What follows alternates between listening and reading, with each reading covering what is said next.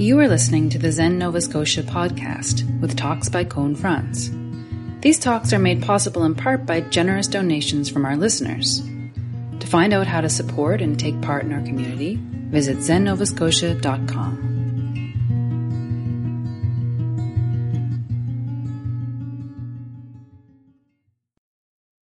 The title of tonight's talk is What to Expect When You're Expecting. And I came to this title because last week we had so many newcomers. And I thought we should talk about expectations. Tonight we can talk about our expectations in the face of the newcomers not coming back. We were ready for so many. I'll start with a couple stories. The first, I've read this in a couple of sources, I hope it's true, is that Shunryu Suzuki Roshi was invited to visit a faraway group. He, of course, was the founder of the San Francisco Zen Center, so he had to fly. And apparently, there was a miscommunication and no one communicated to the hosts that his itinerary had been changed and that he would be arriving a day early. So when he arrived at this place where they were going to be hosting him, there was this great flurry of activity and all these people were cleaning and they were putting things in order and they were preparing for the teacher. And there was so much activity that at first they didn't notice him, so he just rolled up his sleeves and he got on, he started cleaning and he started working on the walls, and they suddenly, someone realized what was going on and they all kind of gasped and they said, no. Please, you don't have to do this. And he said, there's no time. A very important person is coming. And worked with them to prepare for this person who he knew he was not. But he also knew that he would walk in the next day and be something. It's a particularly strange role, and I'll just say my own experience of this, that maybe you've experienced something similar. But when people meet me, not everyone, but occasionally, they think that I'll be magic. Based solely on my haircut and my robes and my name. They'll meet me and they'll expect magic. They want me to have some sort of blinding charisma and insight. They think that maybe I see them naked, their soul bared, and that the next thing I say will be just amazing. And having run into this over and over, it's easy to start to see the humor in it. And I can see there are a lot of teachers in this tradition who will kind of meet that aggressively by trying to be as kind of vulgar or inappropriate in the first moment that you meet them, so that rug is pulled out from you right away. I understand that intention, but it's heartbreaking.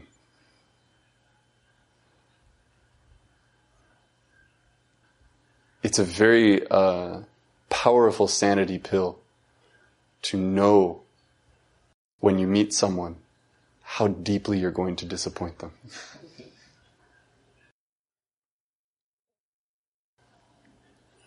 The second story is a classical story, or it's a classical Zen phrase. I don't know if it comes from the koan tradition or not. It's just a simple question. For whom do you bathe? I love this question.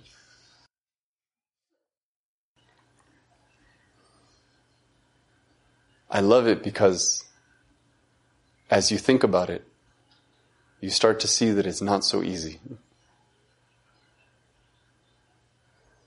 It's not so clear.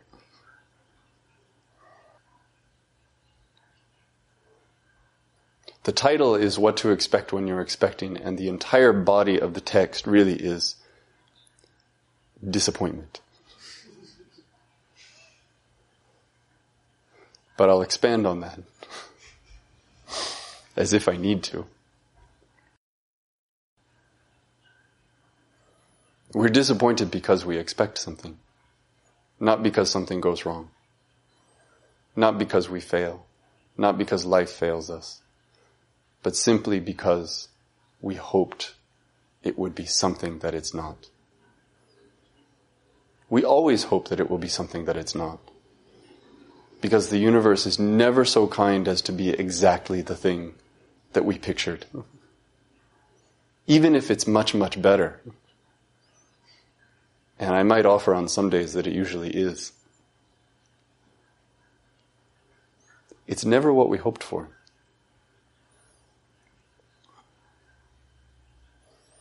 And of course, this practice is the same. And this is a topic I've talked about a lot.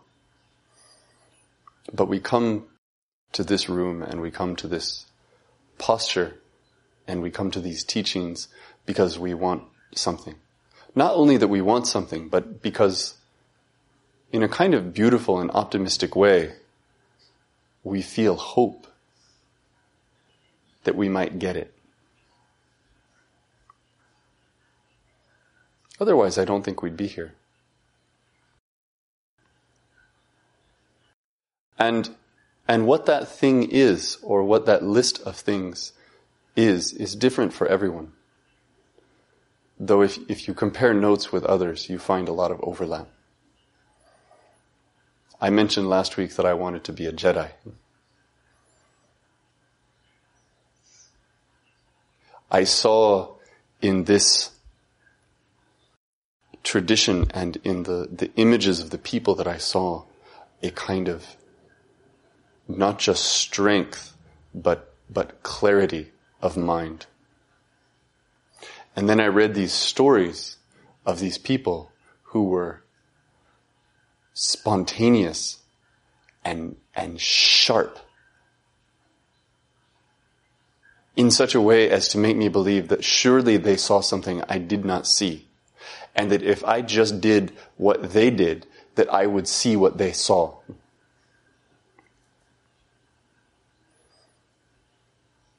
Actually, up to that point, it's probably fine. Because I actually still believe that. But there's another layer. It's the subtle layer. The one I might not have told anyone, which was not just that I believed that I might get to see what they saw, but that I kind of thought I already knew what that was. But that it would suddenly be really clear, and that I would be affirmed in my own notion of what realization is. That is where the crushing disappointment comes in.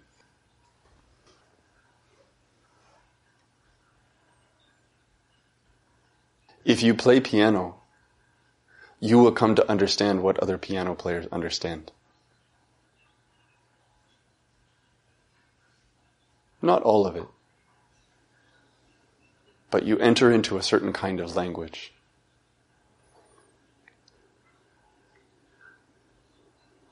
But what you find there will never be as simple as you thought it would be. Nor will it always be as inspiring as you thought it would be. Because sometimes what piano players feel is just tired. Or just frustrated. Or old. Just like everybody else.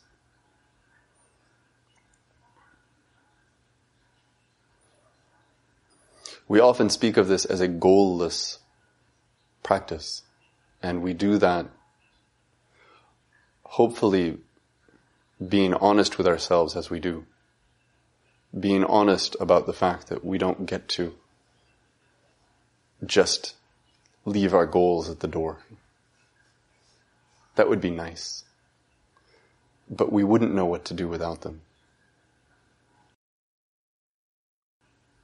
And so instead of voluntarily dropping them,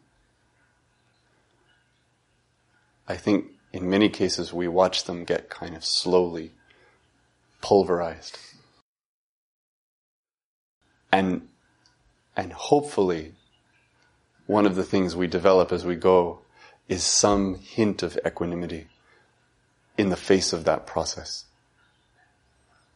So we let it go, and maybe we don't rush to replace one with another. So that eventually the field of our vision opens up.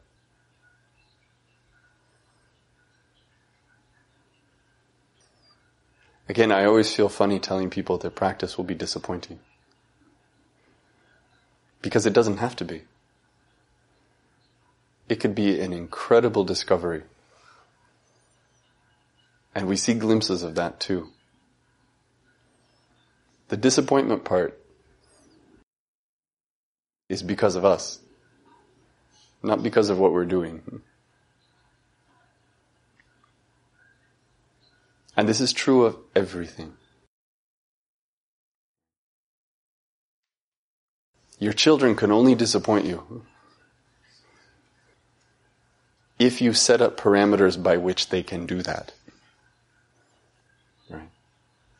A relationship can only disappoint you after you have decided on your definition of what a successful relationship is.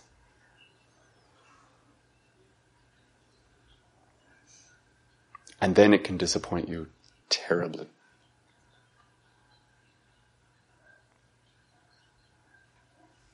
A friendship can disappoint you because you think you know what's best.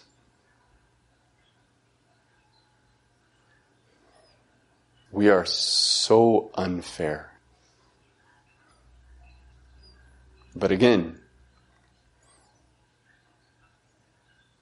I think it's the way it is. We just have to observe that.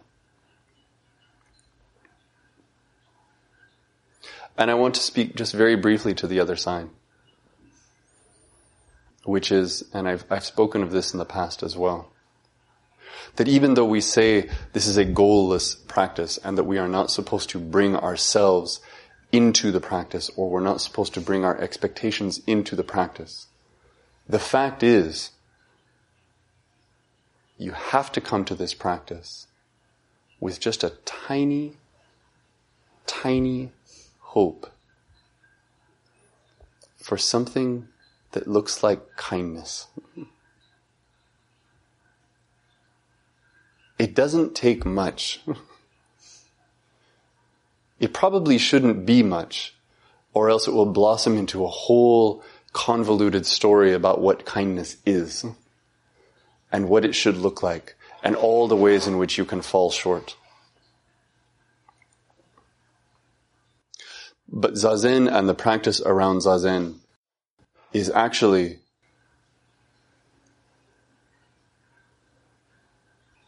it's a very neutral kind of brew. And left without that intention, left without that hope, it can be a place to kind of refrigerate. You can sit in this posture and you can breathe in this way and you can follow all the instructions, and everyone around you can be sitting in just this way and following all the instructions, and what they don't know is that you are getting cold.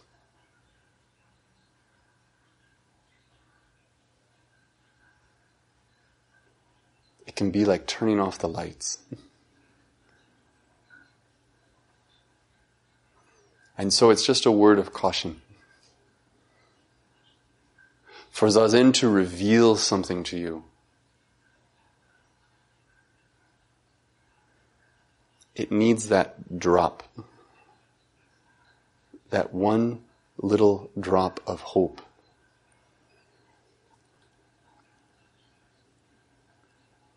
We can call it generosity. We can call it kindness. We can call it warmth.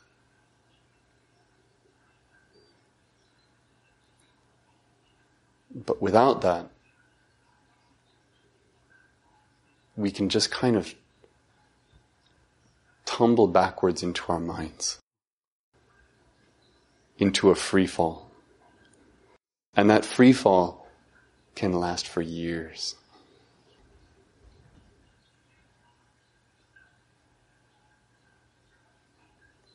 It's hard. If you really bring no hope, you won't be disappointed.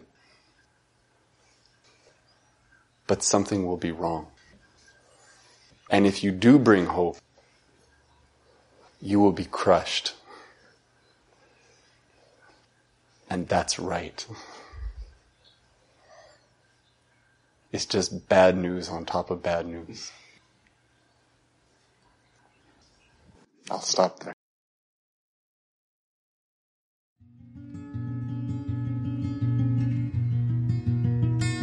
For more information about Zen, our practice, and how you can support and take part in our community, please visit zennovascotia.com.